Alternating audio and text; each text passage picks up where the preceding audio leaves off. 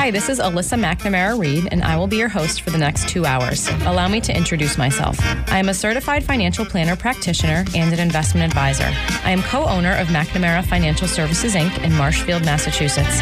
McNamara Financial is a federally registered investment advisor, and by my definition anyway, is a true family business. We work with clients like you every day, regular people that need help making sound financial decisions, or people that want one less thing to worry about. I work with clients for a fee based on assets that I manage, or an hourly or flat fee for creating financial plans. I am not compensated via commissions unless I have the pleasure of helping someone with their insurance needs. There are some things worth paying for, and perhaps a lifetime of financial security is one of them. I, of course, cannot guarantee that working with me will ensure a secure financial future. McNamara on Money has been a call-in talk radio show since 1990. I love hearing from listeners, and there truly are no dumb questions. In fact, I like the simple questions, because everyone should have the answer to those. Just don't call me asking for the next hot investment or which market is going to outperform this year. Number one, that's not the nature of this show. And number two, I have no idea. Any advice I give to a caller is meant to be generic in nature and should be verified with his or her own financial professionals. You will hear about a variety of topics on this show that relate to investments and personal finance. We try to cover topics that people can relate to regardless of their net worth or financial situation. And of course, we try to keep it interesting. I would crunch numbers for 2 hours or spreadsheet cash flows because I'm a total math nerd, but that wouldn't much make for good radio. Instead, I choose to educate people on topics surrounding big financial events in life, like marriage and divorce, kids in college, death of a loved one, career changes, and of course, retirement. I once heard that it is a smart man that knows what he doesn't know. I'm sure it was my dad that said that, and I'm also sure that it applies to women. That is why I invite guests onto my show that have expertise in different areas also related to personal finance. I feel it's important to note that the opinions of these professionals are not necessarily the opinions of McNamara Financial or any of its advisors. As long as we are on the subject of disclosure, I should note that while we may discuss investments and or markets on this show, that past performance is not indicative of future results. Thanks for tuning in. Good morning. You're listening to McNamara on Money, educating the investors of the South Shore and the Merrimack Valley. I'm Alyssa McNamara-Reed. Good morning, everyone. We have a special show, a studio full of guests this morning, which is unusual. Sometimes it's just me and my husband, and sometimes it's me and one other guest. So this is great. We have a studio full of people here to honor National Caregiver Month. So we're going to be talking about caregiving today from various aspects, and kind of not necessarily from a financial aspect, but we'll talk about that as well. And we'll talk about we have a published author in the house, and an illustrator, and a caregiver. An aging care coordinator. I got that wrong, but that's why I told everyone in the room I'm going to let everyone do their own introduction, because I won't be able to do it as eloquently. So this is a call-in talk radio show. If anyone wants to join us on the air, maybe share their experience regarding caregiving, or have any questions for us, you can call the studio 781-837-4900, or you can also always email us questions at McNamaraonmoney.com. So let's start here. We have the author of a book called Caregiver Defined. His name is Michael Fortuna, lives right here locally in Massachusetts, and he is going to be sharing with us many things regarding your inspiration for the book, and kind of talking about the book a little bit, and the purpose of it, and so Michael, thank you for being here, by the way. Good morning. It's a thrill. And this is not your first book that you've published, is that correct? No, it's my second. Your second book. What was your first? Brimfield, which was a novel. Okay. Yeah. And thanks for being here. Do you want to just take a minute and give a little background about yourself? And Sure. We'll give you lots of time to do inspiration for the book, but how about just a quick background on yourself? Yeah, I basically spent a long career in advertising, and still do it. So I'm a writer at heart. I've been writing for many, many years. And in the meantime, I published a novel in 2000, which was on the Brimfield Flea Market, and most recently, Caregiver Defined, which was really a way to acknowledge what is a very difficult category in this country, caregiving. So that's my background. And on the book, I worked with Peg Atkinson, who's here, Peg Lee Atkinson. Peg, you want to talk about the... Good morning, Peg. How are you? It's nice to be here. Thank you for having us. You're welcome. Thanks for... thank you for setting this up. You and I know each other from other circumstances, and I appreciate you, letting me know that it's National Caregiver Month. I didn't know that, and I appreciate you introducing me to your friends here. So thanks for being here. And Peg is the illustrator of Caregiver Defined, and the illustrations are beautiful. I'll at some point, I was planning to take some pictures of it and kind of put it up on our website, on the McNamara website and the blog and stuff like that, because the illustrations are quite beautiful. But thanks for being here. How about a quick background for yourself? Like Michael, I've worked in advertising for quite a few years. We've worked together on quite a range of different kind of jobs. Yep. And then this was something that he brought up. They've had this great idea, and we want to do this sort of like a dictionary and define these words in our own way. And so back and forth came up with how do we illustrate this to make it just a little bit more special, a little bit more it's awesome, defining, and keep it feeling like a dictionary. Etching-esque kind of a style. As I was flipping through the book the first time I saw it, I landed on a page that I want to say had a picture. Did it have a picture of a dog? German Shepherd, yes. Page 39. I was flipping through, and I'm an animal lover, and particularly a dog lover, and I flipped through and I said, I need you to do an illustration for me of a portrait of my dogs. Cute little dogs. And you said, I do that, actually. So, but the illustrations are all done by hand, correct, in pencil? Yes. And they're gorgeous. Thank you, Peg. So again, the book is Caregiver Defined. You can find it on Amazon, right? Yeah, it's on Amazon. Yep. Barnes & Noble online, available locally at Buttonwoods and Cohasset, Goodies, Situate. So it's the easiest place to get it is online. Yep. And, it's been a pretty popular book, and it's in a category that has new caregivers coming in every day, which makes it what we like to call it is an evergreen story. Yeah. And and as you mentioned, really November is, I like to think of it, we all think of Black Friday in November, but this National Caregivers Month is really an opportunity for people just to stop for a minute and think about what caregiving is, how important it is. I'd like to just go through, if you will, just to kind of ground that. I would love that, Michael. Do you mind if we just introduce our last guest? Yeah, so I do want to get into all that. Michael came very prepared this morning. Actually, earlier this week was all prepared with an outline and some thoughts, which was great. That saved me a lot of work, Michael. But before we get there, let's introduce our final guest, who's Carrie Davis of, she owns her own business, Grace Life Care. Yes. And yes, do you mind, thank you for being here as well. Good morning. Thank you very much for inviting me. It's great to have your aspect on caregiving as well, and as well as listening to Michael's experience and inspiration for the book. So would you do a quick bio? Sure. So I am an aging life care professional, which is otherwise known by some as a geriatric care manager, and we are experts in the field of gerontology. We typically have backgrounds in nursing or social work.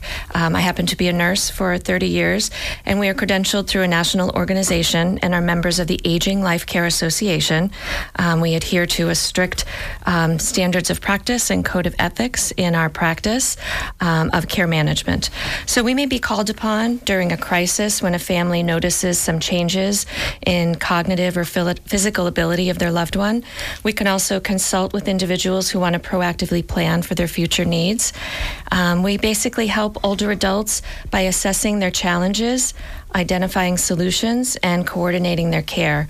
We provide guidance, resources, and advocacy with the goal of providing peace of mind while improving the quality of life for families through the aging process. Okay. So you have, do you have caregivers that you hire in your own practice, or you're hiring out a third-party organization if there's care needs? So I think of myself more as a consultant, and I connect families with some really great agencies out there, whether it be an agency agency that provides hourly care or live-in caregivers. Okay. Helping them to tap into good resources that are out there that are going to be best suited for them. Okay. So we do a very individualized assessment and figure out the best plan for them. And I'm assuming you help them coordinate with their health insurance or their Exactly. long-term care insurance and stuff like that. Maximizing their benefits. Yeah. Yes. Fantastic. Well, thank you again for being here. Thank you. Michael, if you do you want to get started with, maybe like your inspiration for the book, or? Well, I think it's important that people understand just how pervasive caregiving is.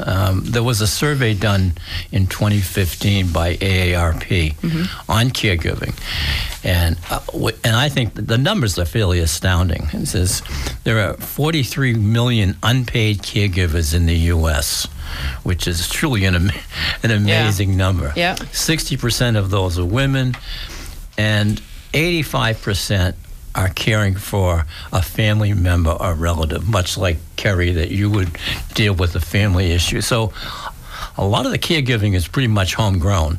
It's not necessarily bringing in paid caregivers. Right. Now, you think about how a caregiver time is spent. They spend in a couple of ways. Number one, there are core daily activities with the recipient, and that can be getting people in and out of bed, personal care, bathing, things like that. And then there are daily chores on behalf of the caregiver, which is transportation, grocery, doctor visits, etc. So there's an awful lot of dimensions that come under caregiving, and of course the level of care one needs really dictates a lot of that. I think what's most important, at least that really was sort of the idea that really what the initiative behind writing the book was how caregiving makes caregivers feel. Oddly enough, 80% of these people, of these 43 million people, think it's a burden. To some of them, it's a very heavy one. 50% of the caregivers say they have no choice. This is what they have to do. They're stuck with it. Yeah. Somebody gets sick, somebody needs care, they have no choice.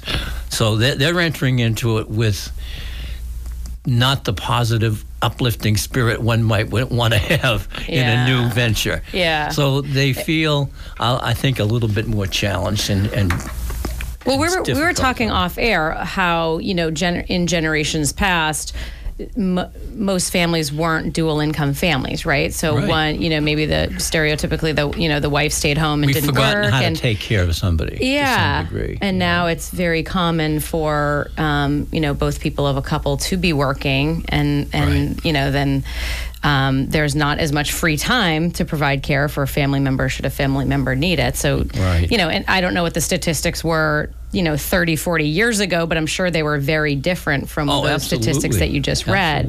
I found some similar information as well, really quick. I actually, I found some statistics from the American Psychological Association, which I thought was an interesting place to find those statistics and this was a study done 4 years ago, 2015, 2016, that 1 in 5 adults are caregivers.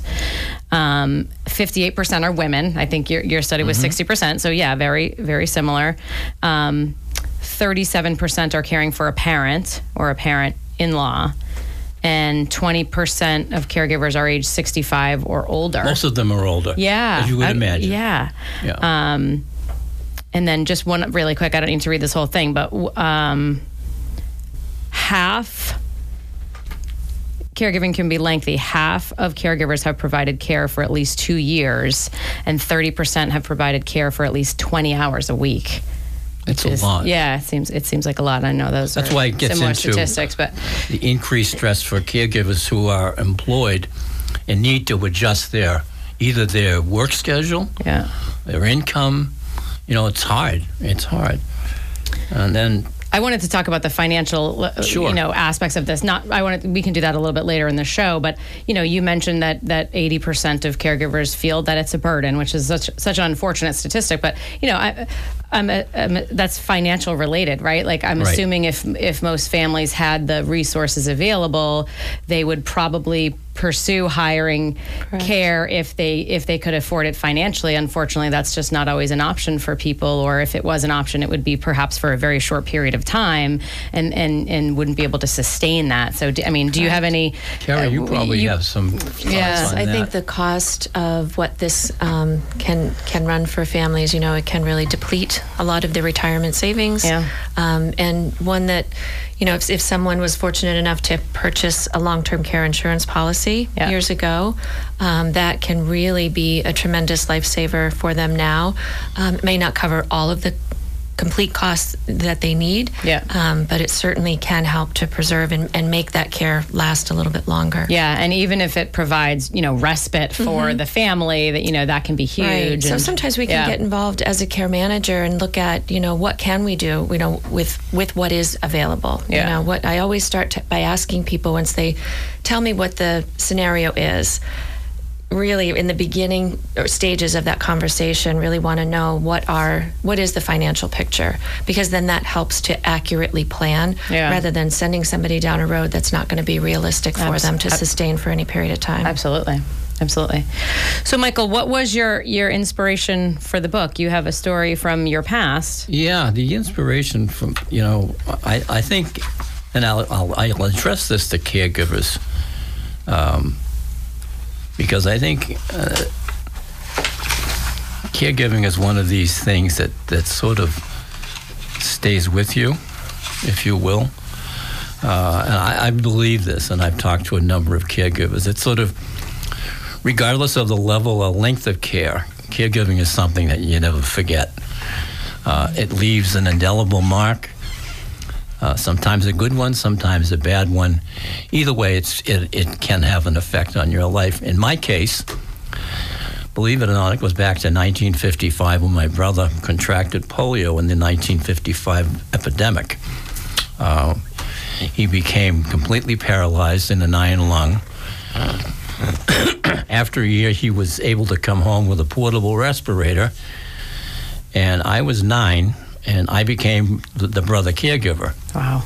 Now, at that point, medically, things were pretty archaic back then. The portable respirator was like a Ninja Turtle vest that literally just pushed your chest in and out. Because he was young, he was a year older than me, he had to wear body casts every night, so his muscles would atrophy. His arms and legs wouldn't gnarl up because he had nothing in there. Anyway, so that was sort of, I became the brother caregiver. I did a lot of his personal duties, as well as I used to build models for him every day. So it was really it became a job. Did you have a big family, or was it just you and your brother? I had 2 sisters, but they were much younger. Okay. So it was my brother and I, really. And your father was working? My dad was working. My mom was at home. Yeah. And then about a year into this, they decided, I needed a break, so they said, let's send him to camp for 2 weeks. So they sent me off to an overnight camp. Middle of the second week, my brother dies. Oh, God. So I started carrying around this survivor's guilt at a very young age. Oh. And it's one of those things that I said, regardless of the level or length of care, it's something you never forget. Yeah. So I always had a predisposition, if you will, first of all, to people in need, and also that sense of guilt that goes along with it. So that was one of the reasons. And then more recently, at the time, contemporaneously, if you will, my sister was taking care of my mother. And that was, it was hell.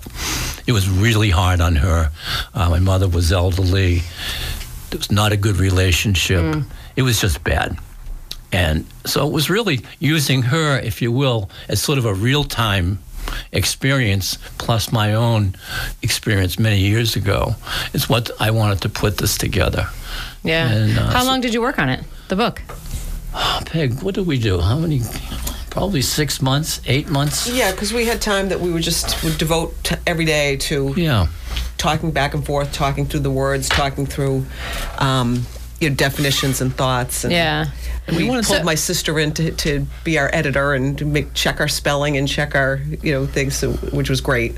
I think we tried to figure out what kind of book it wanted to be, and I've mentioned earlier in here, but I like to think of it as a casserole for caregivers. I love casseroles because they're the most.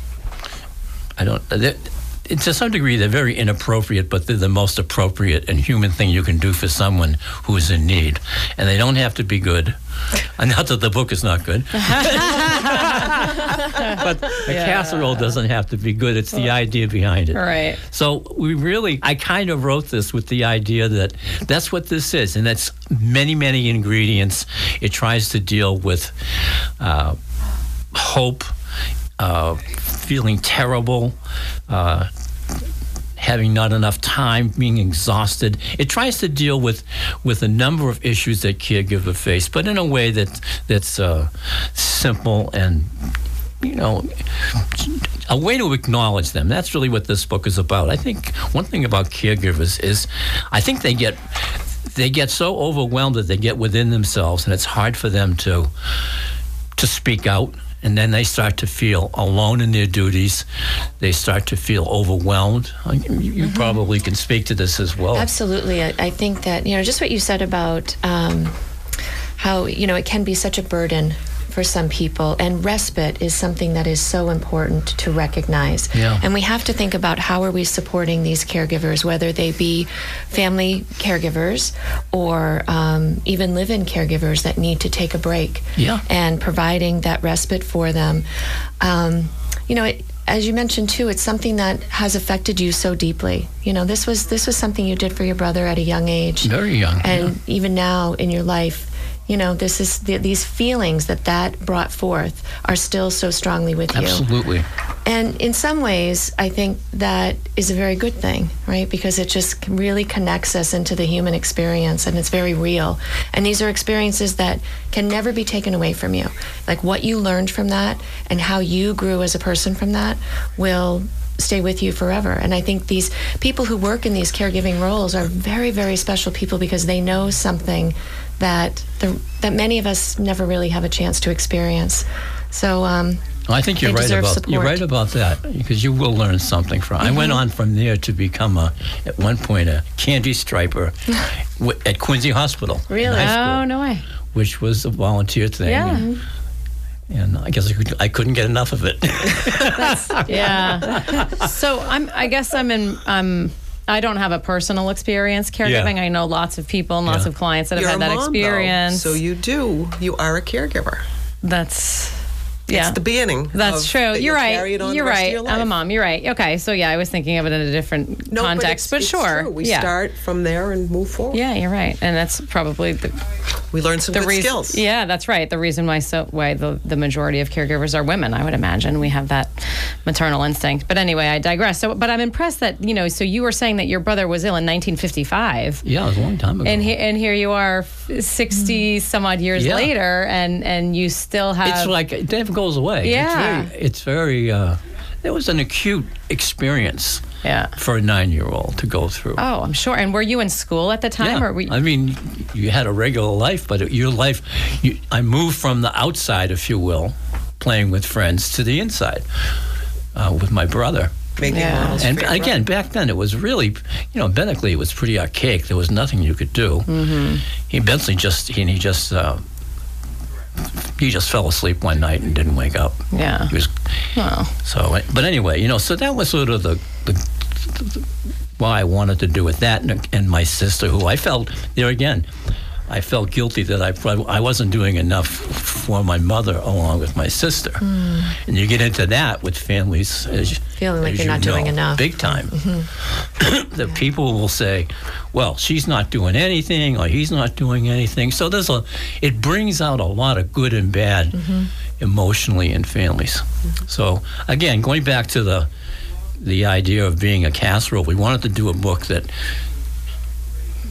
there's a million books on caregivers, and there's a lot of good ones that look at it from medical, from financial. What we wanted to do was a book that just sort of said to the people, like the subhead says, words that honor the work of the caregiver. Here's a bunch of words that we think connect to you and that you'll find hopefully helpful, reassuring, Appreciative. yeah, and it was really so. In that, it's a very simple strategy, if you will. And we tried to put together a really simple book that one could keep at a nightstand and just look at it once in a while. And we've had some really good feedback from people who have done just that. Yeah, I mean this is the season for gift giving as well, and this is the type of book where it can be a gift for someone who's going through that and support for them. We just have to take a quick break. That's what that music. You guys don't have your headphones on. You can't hear the music, but music is playing, which signals it's time for a quick break. Okay. I'm Alyssa McNamara Reed. You're listening to McNamara on Money. I'm chatting about with local author Michael Fortuna about his book Caregiver Defined, and we'll just be back in just a few moments.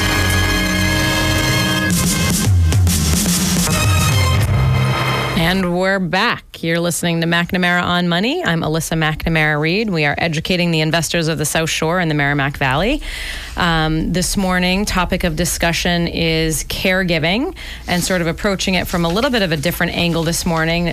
We'll touch on finances, of course, and how caregiving can affect the family finances and how to plan for that in advance if possible. And we'll certainly touch on that. But we're approaching it from a little bit of a different angle this morning, in that we have a care coordinator here with us, and also author and illustrator of a book called Caregiver Defined, Words That Honor the Work of the Caregiver. And so, just talking about experiences and inspiration for the book, and just kind of talking about caregiving in general. And I think, I'm not going to speak for you guys, but maybe the purpose of the book is just to provide support for people going through a very difficult situation. And we talked in the first break about, in the first segment about, we went over some statistics and that, something 80% of caregivers feel that it's a burden. And I'm sure that's, nobody wants to feel that way. And maybe just admitting it is, I'm sure, very hard for people. But I think this was meant to be, Michael Fortuna, the author of the book, writing of the book, just meant to be, sort of support for people going through this. So thanks for being here, you guys. Really appreciate it. And let's go to Carrie Davis, who you can find her at gracelifecare.com. That's right. I went to your website. Yeah. Lovely website, by the way. Thank you. And you are an I'm going to get it wrong. Aging life care professional. An aging life care professional. Bear with me, because that's like aging. A new... You're not aging.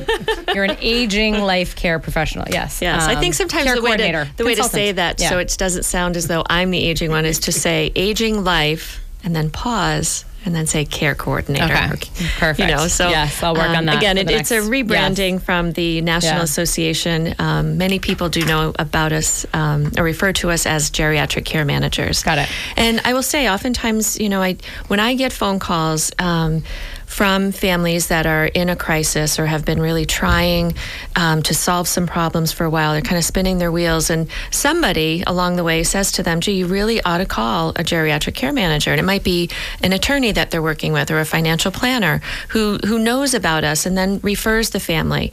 And they say, I hear their story and listen to all that they've been trying to do. And, they wonder, is this something that you can help me with?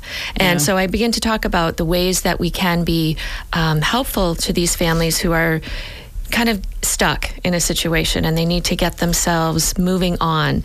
And so we tease out, through the conversation, we tease out what are the issues that are most challenging and what are the issues that we really need to solve. And then kind of go from there. We might start by doing an assessment in their home so that I can take a look at the situation and identify what are the biggest challenges and how we can come up with realistic solutions to solve that. And are you meeting families very early on in a diagnosis, or early on in the process, or is it like years down the road?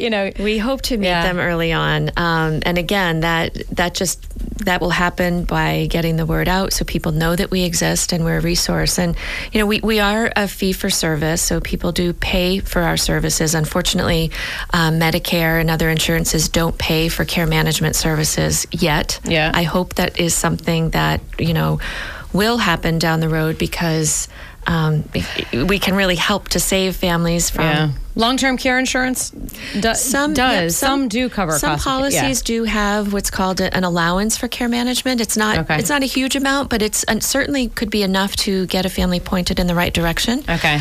Or long-term care insurance companies sometimes have their own care coordinators in-house, right? And they're providing. They do, but it's that Different. that care Yeah. coordinator might be in another part of the country, and they Yeah. might talk to somebody over the phone. They're not going to come out to the house and Yeah. do an assessment, Yeah. attend a doctor's appointment, make sure that all of this communication is happening. I mean, I can Yeah. really get involved as much or as little as families need Yeah. or want me to be. Yeah. Sometimes there might be a long distance adult child who lives maybe out in California, and their parents live on the Cape, and they notice their last visit that the house didn't look so organized anymore, and things were really starting to fall apart.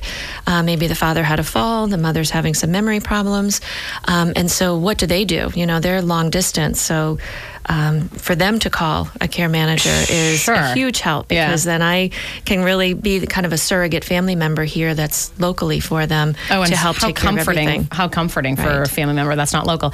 And I'm imagining that early on in this process where maybe an aging parent is starting to need care. I'm assuming early on the family doesn't perhaps recognize the need for a care coordinator, because maybe at the very beginning things are a little bit more simple. And I don't think they know how potentially challenging it's going to get. Yeah. Because quite often these situations don't get better on their own. They tend to decline rapidly sure. and get worse. Sure. So having an expert who has been through it before can really be very reassuring and helpful. And I say that to people all the time, that you have not done this before, but I have helped countless other families through this. So trust me, and we can get through this. And and it is so rewarding to take a look at a situation, maybe a family that I've been working with for a couple of years, and look back and say, wow, we haven't had any hospitalizations, we haven't had any falls. Like, things have really come together and have worked really well. Before the show, I was looking up, Michael, you touched on this earlier about like statistics regarding, many caregivers are, working full time and also trying to provide care, and that could be almost full time. And, from a financial perspective, can be quite a strain on the caregiver's own finances. And, I just quickly pulled some statistics. Maybe you guys are familiar with the website caregiver.org. Is that a reputable website? Okay, maybe. Okay. She could have tilted her head, but there was just some quick statistics there regarding the impact on working caregivers, which I think, I'm a financial advisor, and so many of my clients are the working caregiver, and I sometimes see firsthand the impact on their own finances as they maybe have to cut down on their work, or maybe have to take a leave of absence from work, or retire younger than they thought. And, I kind of see it firsthand, and then there can be a negative impact in their own financial life. So I just quickly found some statistics. This looks like it goes back to about 2015. So statistics are a few years old.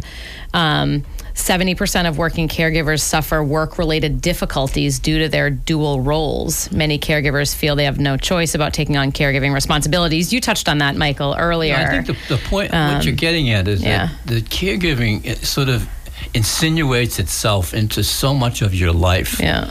It's your work life, it's your home life, it's your social life, and how you feel about yourself. So it's really there. It's a very powerful aspect in life today. And we already live in this society where everything is so fast paced and people are so busy, and there's it's so easy for people to be stressed out, and just because of everything going on in their busy life, and to add a layer of complication and stress to that, I'm sure is emotionally very challenging. So with the families that you're working with, Carrie, what are you what are you seeing in terms of, stress level? Like people Very just kind of high. get to their breaking point and that's when they reach out to you? Or? Right, yes, It's, many times they just might need some respite, or if they are caring for an elderly parent at home, may need to look at assisted living, maybe considering moving them.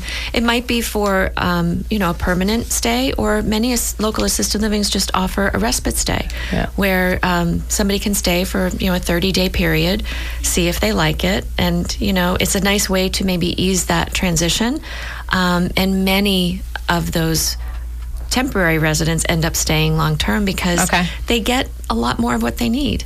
They're getting established into a community where there's a lot of additional support, and then the family can take a step back, and then rather than assuming the burden of that caregiver role, they can become family again. Yeah. That is now visiting their mom in her what has become her own home. Yeah. And are many, like in these situations where either mom or dad, are at the point where they are going to be placed in an assisted living, like is it most often the family's decision, or is it the mom or dad's decision, or is it both? Or is it just all over the map? I mean, I think it's very rarely the mom or dad's decision. Right. Yeah. Nobody goes with excitement. There's always a lot of apprehension, and there's an adjustment period. I always tell people, don't expect that it's going to be perfect. Right? Yeah. Perfect is the enemy of the good. Yeah. It's not going to be. It's not going to be perfect from the beginning, but it does get better. And I would say, the process takes about a month to settle in. Okay. I can think of one or two situations with my clients where the aging parent was the one who said, I'm ready, let's go. Mm-hmm. But I was imagining that often. Most of the time it's the opposite. I have lots of conversations with my clients about planning for stuff like this well in advance, and quite infrequent that someone wants to plan for it well in advance. However, unless they've had a personal situation with caring for a parent, and then they can watch and say, I don't want that to happen to me. Exactly. Mm-hmm. But I mean, during that course of that conversation, regardless of which way it goes, we're talking about, you can plan for, there are insurances where you can, put in place long-term care insurance to have the financial resources to, to pay for this. And, pretty much any parent that I've ever worked with has said, I don't want to be a burden on my family. Mm-hmm. Nobody ever wants that, as a parent. And, however, things don't exactly line up because as we talked about earlier, the statistics are that, there's a large percentage of Americans that are providing care and that do feel that they're burdened by it, which is unfortunate. So, quite a disconnect there. But again, planning for long-term care insurance, for example, utilizing that tool to plan financially for providing for care, it can be very expensive too. And it's very hard for people to, insurance is leverage and it can provide a huge benefit, should someone need care, but it's hard for people to get over the sticker shock sometimes of that insurance product, especially because, I think it's human nature to kind of like be in denial that this is going to happen to you also. And, am I going to spend X thousands on that if, maybe it won't happen to me. So you almost feel like you're gambling against yourself. Do I get insurance? Do I not? If I don't get it, I won't. It's like you're betting against yourself. Yeah, in a way. Yeah. So it's I try to have these conversations with all of my clients for whom I think it's appropriate and they should at least entertain the conversation, and it's affordable to them in some way. But maybe I don't know if you're familiar, Carrie, but there's the life insurance products that are now available that give people the ability to borrow from the policy for long-term care services. I think that those are incredibly appropriate for some people. Of course, you have to have the financial resources to place that insurance policy, but now there are life insurance policies that allow someone. They have an accelerated rider. I'm going to forget the exact title of it, but it's a life insurance policy where if you need long-term care services, you can utilize funds from that policy for long-term care. So, you could, the death benefit would be reduced less, dollar for dollar, or it could be eliminated or reduced, but you utilize the policy during your lifetime should you need care, which makes great sense. And then it eliminates that, well, what if I never need care? Because well, if you don't, then you have a life insurance policy and someone will get that death benefit someday. So it's a little bit different from like the use it or lose it nature of many traditional long-term care insurance policies. So I think those make a lot of sense for people that can afford them, but it's just a matter of, there's a lot of people that can afford it, but it's still a lot of money and I'm not sure. And there's still that whole sticker shock of it. So, but unfortunately there's quite a disconnect, I think, from that regard. The people, well, I don't want to be a burden on my family, but it's not 100% of those people are taking the steps to avoid that or to make that in place. So, this is a call and talk radio show. We haven't had anyone join us, but that's okay. We're still early in the show. 781-837-4900. If anyone wants to call and maybe share their experience as a caregiver, maybe someone has read the book Caregiver Defined that we are discussing on air this morning. We have the author of that book, Michael Fortuna, here with us this morning, and the illustrator of the book, Peg Lee. And we're just kind of talking about caregiving in general. So if anyone wants to join us on the air, please do. We are live in studio today in Marshfield. Michael, back to you. Yeah, we'll go back to the sort of give people an idea of, really what the book's about. Okay. Right from the book itself, the quote is, "It's a beautifully illustrated, inspirational book that honors caregivers by defining them through a vocabulary of words associated with the care they provide and the wide range of emotions connected to it." Some fast facts on the book: it's a soft cover book. It's 125 pages of basically short prose with really great illustrations by Peg Lee. It's already received some really nice recognition. It was winner of today's Caregiver Magazine's Caregiver Friendly Award and recognized as one of the best caregiving books of 2018 by the caregiver website caring.com. It's available, as you might imagine, on Amazon, Barnes & Noble online, locally at Goodies in Scituate and Buttonwoods in Cohasset. I think it's important I speak about the format of the book a little bit. It's because I wanted to keep it simple, and it's really based on a vocabulary exercise that everyone has gone through as a kid, and that is spell a word in simple dictionary terms, define the word, and then use it in a sentence.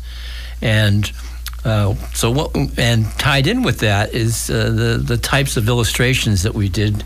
Peg, if you want to talk about the dictionary-driven illustrations that we created for this. Yeah, because we went back and forth. Do we do color illustrations? Do we make the illustrations big and bold? And we came down to the decision that this sort of felt like a dictionary. So let's treat it like the dictionary, those sort of etching-esque illustrations that you'd see in the Webster dictionary, and the little details, and which is my forte. I like drawing very detailed things, and treat it that way, so that they're little jewel-like accents that accentuate the word. The subject or the intent of the book, I think, is a very sensitive, or the topic is almost very sensitive and emotional. It's emotional. It's emotional. It tries to deal with really how people feel about it. I'd like to, we've been talking about the difficulties of caregivers and how I think they feel overwhelmed. I think. Well, I'd like to read one here, which is the word significance. And Peg did a wonderful illustration of what we call it's a simple bowl of soup with a couple of crackers, and which is about as simple as you can get. And I'd like to read the copy for significance, which is defined as something of importance or consequence. A hand held, a face washed, a meal prepared. Small acts of great significance, true hallmarks of the caregiver. Even as the quiet work you do often goes unnoticed, it roots its way throughout the world, because everything you do for another brings our planet closer together and makes it a more humane place for all. In the end, the unselfish acts you perform, however small, provide a much-needed sense of gravitas to daily living, giving each day meaning far beyond the shallow promises of wealth, position, or fame. I think that's a typical word and a typical direction that I wanted to really focus on, because it complements the caregiver and the work that you do. I know you just brought up the word burden. Hang on, That's got to be in here, right? It is here, but you didn't memorize what page it's on, Michael? But I approach burden in two ways. Something that is heavy. What page are you on? What page? There's no page. It's something that is heavy, oppressive, or difficult to endure. But I wrote this really from the perspective not only of it's a burden on the caregiver, but what people don't like to, as you mentioned, Allison, you mentioned, Alyssa, that people don't want to ask their family members to have to do something. Right. So this reads, when crushed by your own guilt because you're feeling you're not doing enough, it's easy to overlook the equally crushing burden felt on the other side. No one wants to be dependent on another to saddle their own needs on your generous back. And the more you do, the greater that weight can become, which is why it helps to try to find even small ways to make them feel more independent, giving them a sense of control, even as you stand by with a caregiver's watchful eye. Carrie, I'm sure that's something that you run into, that we think of as just it's a burden being a caregiver, but it's a burden having someone to ask for care. Yeah, hold on. Carrie, hold up 1 second. We have a caller. So you guys have to put on your headphones. We've been slacking off for the first 53 minutes of the show. We have a caller. Let's go to Tammy from Boston. Good morning, Tammy. Hi, good morning. How are you? Fine. How are you today? I'm fine, thank you. I just want to say this is a great topic, one. And two, I'm sorry, I didn't clearly get the name of the book that you guys are speaking of. Sure. Caregiver Defined by Michael Fortuna. In studio right now as we speak, and illustrations by Peg Lee. So the book is Caregiver Defined. Okay. And you can find it on Amazon and Barnes and Nobles. Do you guys have a website for the book? Is it a separate website for the book, or yes? No. Oh, okay. Yes, it's at caregiverdefined.com. Oh, perfect. Easy, Yep. Easy enough. Thank you, Tammy. Anything else you'd like to share? Oh, it's super loud, Tammy. Yes, please. And also, being a caregiver myself, I would like to find out if anyone knows of a place where we can go and just rejuvenate and renew ourselves after, working and doing what we do as caregivers. I love that question. Carrie, did you hear that from Tammy? No, I'm sorry. Tammy, this is Tammy from Boston. Sorry, Carrie's headphones weren't turned up for a moment there, but I think the question is she's a caregiver herself, Tammy, and she's looking. Did you say where can you go to rejuvenate yourself? I love that word. Yes, thank you. Yes, if there's a place where we can go to rejuvenate ourselves after doing what we do as caregivers in Massachusetts or anywhere else. Other than like a massage parlor, like a massage So I think therapist? the first thing that comes to mind is, what are you doing to take care of yourself? You have to really be thinking about taking some time. I know every day is probably a lot to ask for, but whether it just be, some 10 minutes, 20 minutes to do some meditation, but maybe once a week, taking a break to do something that you enjoy doing for yourself that you feel that can rejuvenate you, however you define that. I think that's going to be different for every person.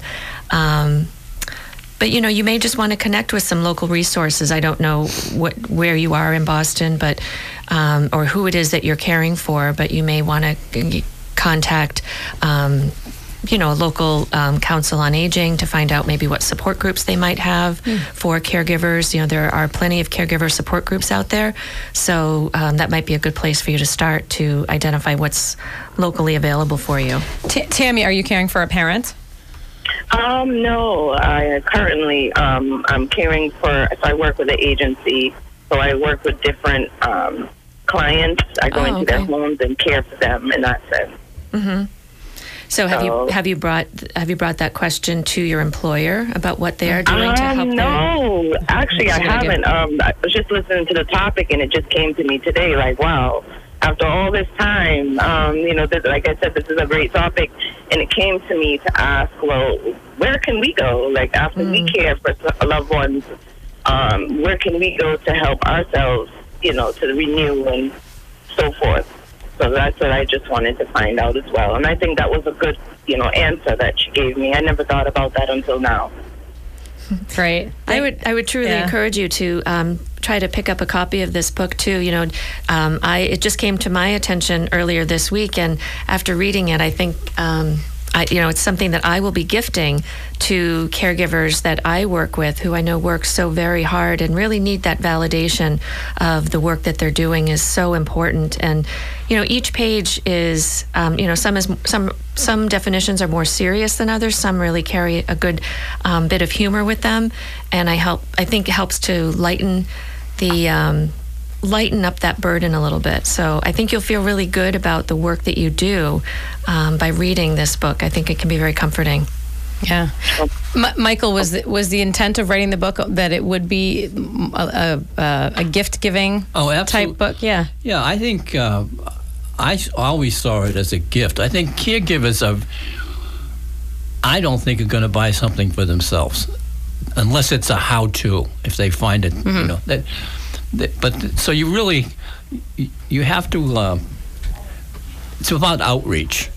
And what can a normal family member or friend give to someone, just to say, I know what I can't experience what you're going through, but I appreciate what you're going through, and therefore, here's a little help. Yeah. I think and Carrie, you spoke of respite. I want to read. We have one called Chocolate. Yeah, I like that page. And let's just, before you go, sorry, Michael, to interrupt. Tammy, any other questions or comments you wanted to add?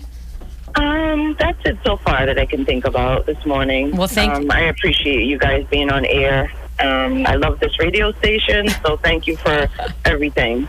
You're welcome, Tammy. Tammy. I don't own the radio station, so I can't take credit for that, but I do the show. So thank you for the call, Tammy. Enjoy your weekend. Bye-bye. Thank you for your time. Take care. Right. Thanks. Michael, we got like 1 or 2 minutes. So okay. Well, this is for Tammy. Okay. Where do you go? Where's the respite? Okay. This is illustrated. The word is chocolate, and illustrated by 3 empty candy wrappers out of a box of chocolate. Which were delicious, by the way. Yeah. I was eating chocolate last night by the TV. And the text says, in between the difficult hours of caregiving, you need to find some chocolate, something sweet to take your mind off of the work you do. That can be reading a few tasty pages of your favorite novel, watching a morsel of a television show, or even recalling a leftover memory from some treasured moment in the past. While you will never shirk responsibility, make sure there is something delectable to momentarily turn to, so that in some small way you can renew yourself and be ready again to take on the challenge.